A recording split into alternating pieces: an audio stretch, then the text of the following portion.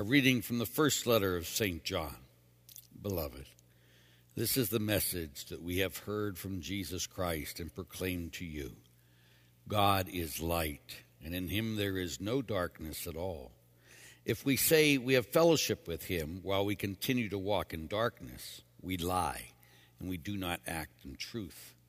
But if we walk in the light as he is in the light, then we have fellowship with one another, and the blood of his Son Jesus cleanses us from all sin. If we say we are without sin, we deceive ourselves, and the truth is not in us.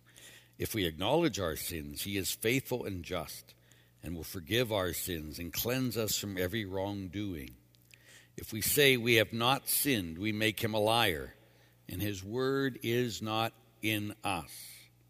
My children, I am writing this to you so that you may not commit sin.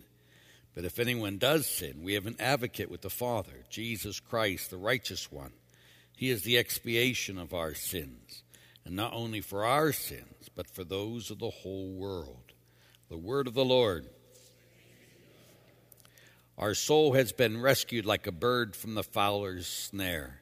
Our soul has been rescued like a bird from the fowler's snare.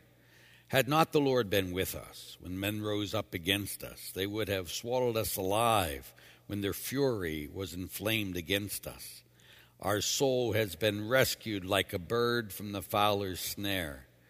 Then would the waters have overwhelmed us, the torrents have swept over us then would have swept the raging waters. Our soul has been rescued like a bird from the fowler's snare. Broken was the snare, and we were freed. Our help is in the name of the Lord who made heaven and earth. Our soul has been rescued like a bird from the fowler's snare.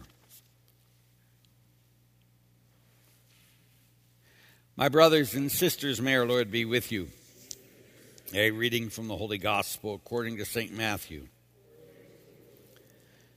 When the Magi had departed, behold, the angel of the Lord appeared to Joseph in a dream and said, "Rise and take this child and his mother, flee to Egypt, and stay there until I tell you. Herod is going to search for the child to destroy him." Joseph rose and took the child and his mother by night and departed for Egypt.